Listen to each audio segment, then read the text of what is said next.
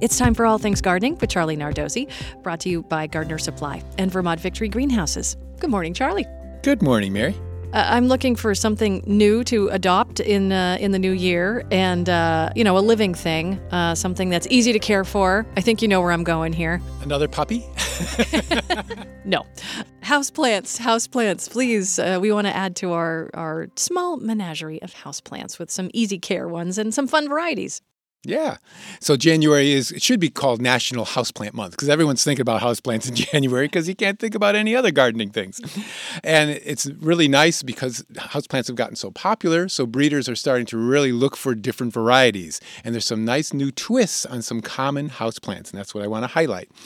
First ones are rubber trees. You know, rubber trees can get pretty big, dark oval green leaves, kind of thick and fleshy, have that white sap in them, which can be toxic to pets, by the way. There's one called burgundy that has burgundy-colored leaves to it. There's another one that has mottled green, pink, yellow, and white leaves called moonshine. And this looks like a Monet painting. It is a splash of color on them. There's one that has more yellow to it called yellow gem. And then there's one with white, green, and pink leaves called tricolor. For any of these variegations that you see on these leaves, whether it be rubber trees or other ones, you need to make sure you have enough light for them because if it's too shady, they'll lose the variegation and just go back to being a green leaf.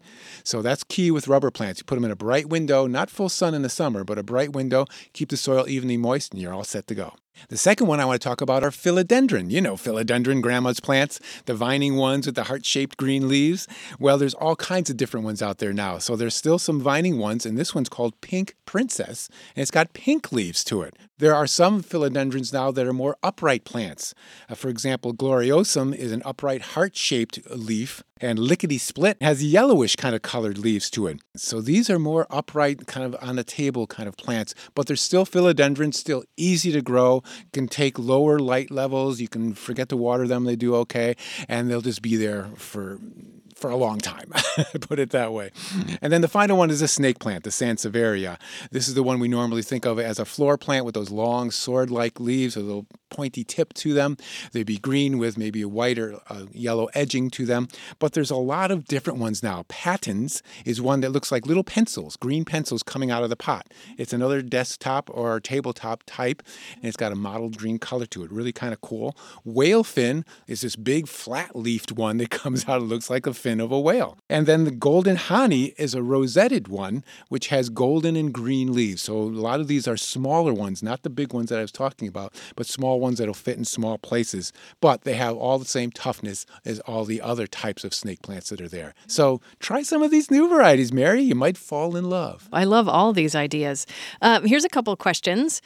Kate in St. Albans asks, should I compost eggshells? I heard that they shouldn't go into the compost if you plant to use it in a garden. Is that true or false? Yes, you should actually compost eggshells. They're perfect for a garden. But the thing with eggshells is they're slow to break down. So what'll happen is that when you're getting ready to empty your compost bin, you're going to see eggshells still around. If you don't want to have that as a problem, it's usually not a problem. You can just let your eggshells dry out a little bit before you put them in the compost and crush them into smaller pieces and then put them in, and then they'll break down faster. Nice. Ed in North Duxbury says the heavy snows are beating on my high bush blueberry plants, and they're bending the tall stems to the ground. Any good fixes, or just get out and shake the snow off? Well, actually, Ed, leave it alone. That's probably the best thing, especially when we get heavy snow. It's best not to go out there and knock it off because you could accidentally break some branches. The plants are adapted, and they will shed that snow eventually, and then they'll bounce back up again.